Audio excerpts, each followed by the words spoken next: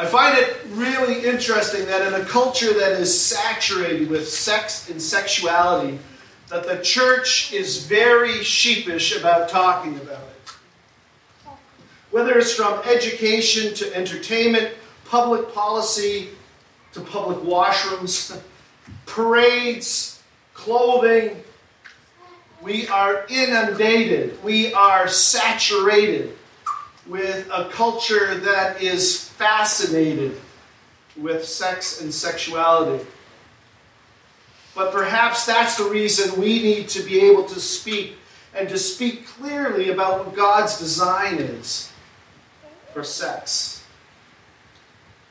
In this area of life, social norms are being pushed further and further away from God's intention. And I think everyone agrees it's getting so complicated. If you listen to the CBC, which I do when I'm driving my car, there's whole talk shows filled with discussions like, is gender a social construct? Is monogamy healthy, natural? Set against this backdrop, we have a very clear and uncomplicated will of God that is revealed through Scripture regarding sexuality. And this is our verse for today. Hebrews 13:4. Marriage should be honored by all, and the marriage bed kept pure. For God will judge the adulterer and the sexually immoral. What I find interesting about that statement is that how out of step it is with our culture. Because the trajectory of the world's view of sex and sexuality is to separate it from any morality. Whereas God's design is that sex is moored in what is right and wrong. The message of the world is that all sex between consenting individuals is acceptable. God's design for sex is that it is either right or wrong, good or bad, pure or impure, moral or immoral.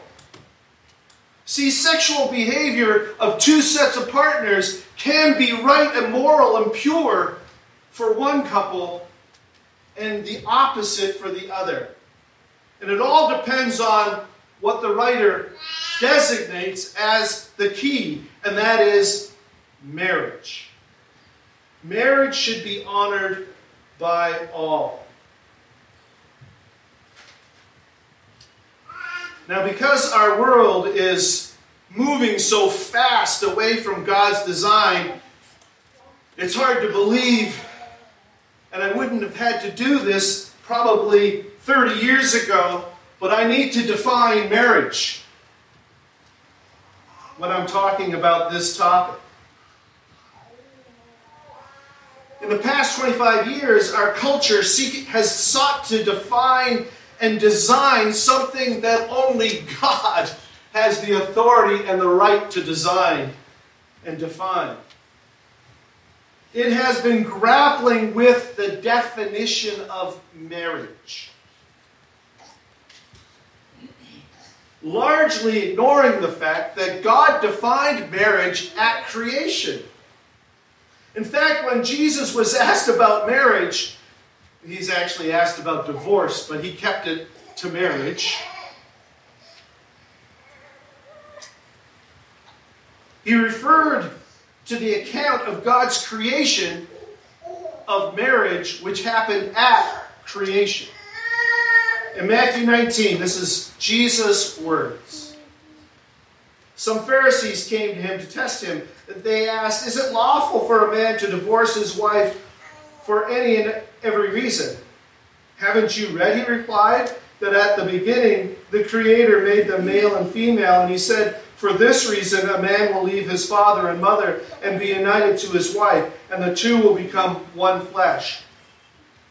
Now, before we continue with that exchange between Jesus and the Pharisees, let's go to the creation account in Genesis 2 and read in Genesis 2, verse 20. But for Adam, no suitable helper was found. So the Lord God caused the man to fall into a deep sleep. And while he was sleeping, he took one of the man's ribs, and then closed up the place with flesh. Then the Lord God made a woman from the rib he had taken out of the man, and he brought her to the man. The man said, "This is now bone of my bone and flesh of my flesh. She shall be called woman, for she was taken out of man. And that is why a man leaves his father and mother and is united to his wife, and they become one flesh." Adam and his wife were both naked, and they felt no shame. Now let's get back to Matthew 19. Jesus continued. So they're no longer two, but one flesh. Therefore, what God has joined together, let no one separate. Why then, they asked, did Moses command that a man give his wife a certificate of divorce and send her away? And Jesus replied, Moses permitted you to divorce your wives because your hearts were hard, but it was not this way from the beginning. I tell you that anyone who divorces his wife except for sexual immorality and marries another woman commits adultery. So based on Jesus' response, what constitutes a marriage? The essentials. One man and one woman entering into a God-ordained covenant. We read in Malachi 2 about the marriage covenant. The prophet is accusing Israel. He says, you have been unfaithful to her, though she is your partner, the wife of your marriage covenant. And so marriage is a covenant between one man and one woman. It is God ordained. It is lifelong. What God has brought together, let no man tear apart. In which the man and the woman enter into a physical and emotional intimacy that we call one flesh. And it's public. It is known to family and friends that a man and a woman have become one flesh and are married. Now, historically, we know that the union was initiated by a ceremony called a wedding, and eventually society became more complex and marriage became a legality. But the essentials, according to Scripture, are right there. One man, one woman, entering into a God-ordained covenant, a lifelong covenant, where they become one flesh, both physically and emotionally, and it is recognized by others. So it simply is black and white. Sex was designed for married couples. And we know what marriage is. Any sex outside that God-ordained covenant is sexual immorality. And we are to abstain from it or suffer his judgment. I have two more thoughts for those of you who are still holding your breath. A few thoughts about sexual immorality or impurity. But what is included in sex outside marriage? Well, obviously, we've already stated that anything outside of marriage is impure. But there's one more thing that needs to be mentioned. To God, sex can happen in our thoughts. Jesus said, you've heard that it was said, you shall not commit adultery, but I tell you that anyone who looks at a woman lustfully has already committed adultery with her in his heart. And so we need to understand that sexual immorality includes fantasizing over others who are not our spouse. And here's the last thought. Can sex in marriage be impure? Let me read from 1 Corinthians 7.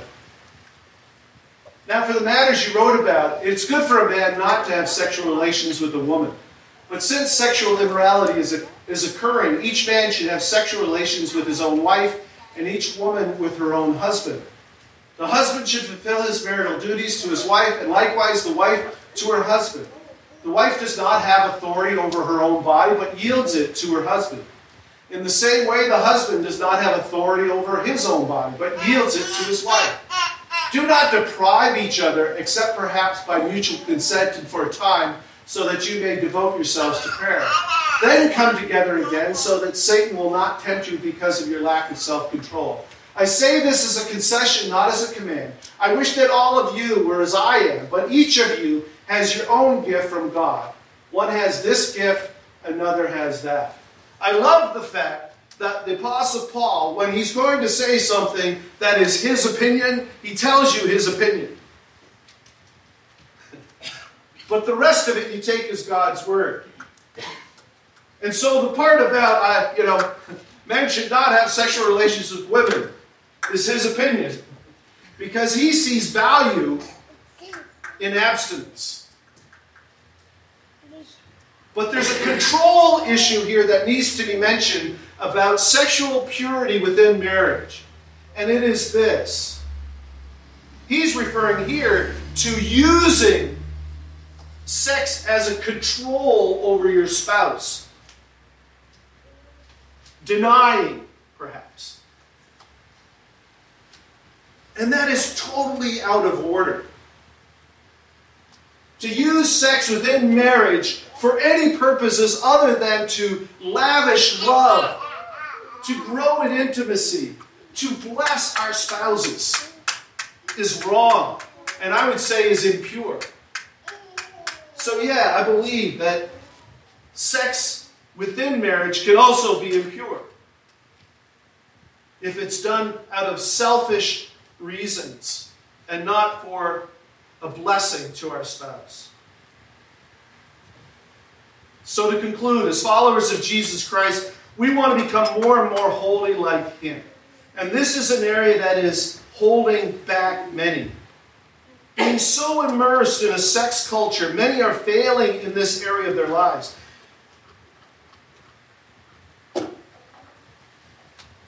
In writing the church of Thessalonica, Paul indicates the danger in this. Let's just read from 1 Thessalonians 4. Verses 3 to 8.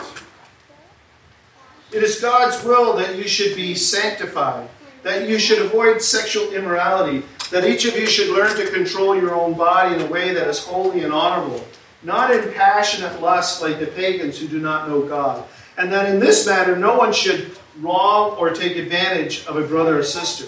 The Lord will punish all those who commit such sins, as we told you and warned you before God. For God did not call us to be impure, but to live a holy life. Therefore, anyone who rejects this instruction does not reject a human being, but God, the very God who gives you His Holy Spirit. And so Paul is connecting in the Thessalonians' view and in their minds. He's making sure that they understand their pursuit of holiness is partially contingent upon sexual purity and avoiding sexual immorality. God has clearly revealed His design for sexuality in Scripture.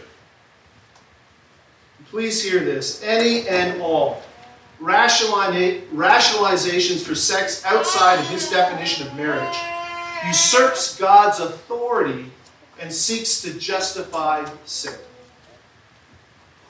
Now, I have deliberately avoided many and any sexual or listing any or naming any sexual sins. And I've done that on purpose. is to avoid establishing some kind of hierarchy. Hierarchy of sexual sin. There is no such hierarchy. No one sin is more or less offensive to God. It is all offensive to God. It is all sin. It all results in His judgment. And so as the writer writes in that short little verse which comes after treating people that are suffering, and before that hospitality, and before that loving each other as brothers and sisters, he says, marriage should be honored by all, and the marriage bed kept pure, for God will judge the adulterer and all the sexually immoral. Let's pray. Dear Heavenly Father, I thank you for your word. I thank you for its clarity. Help us to hold fast to it. Help us to see as you want us to see. Help us to resist the temptation to allow our culture, which is moving further and further away from your definitions and your designs, sway us. Help us to stop defining things ourselves and trust in your definitions and your designs.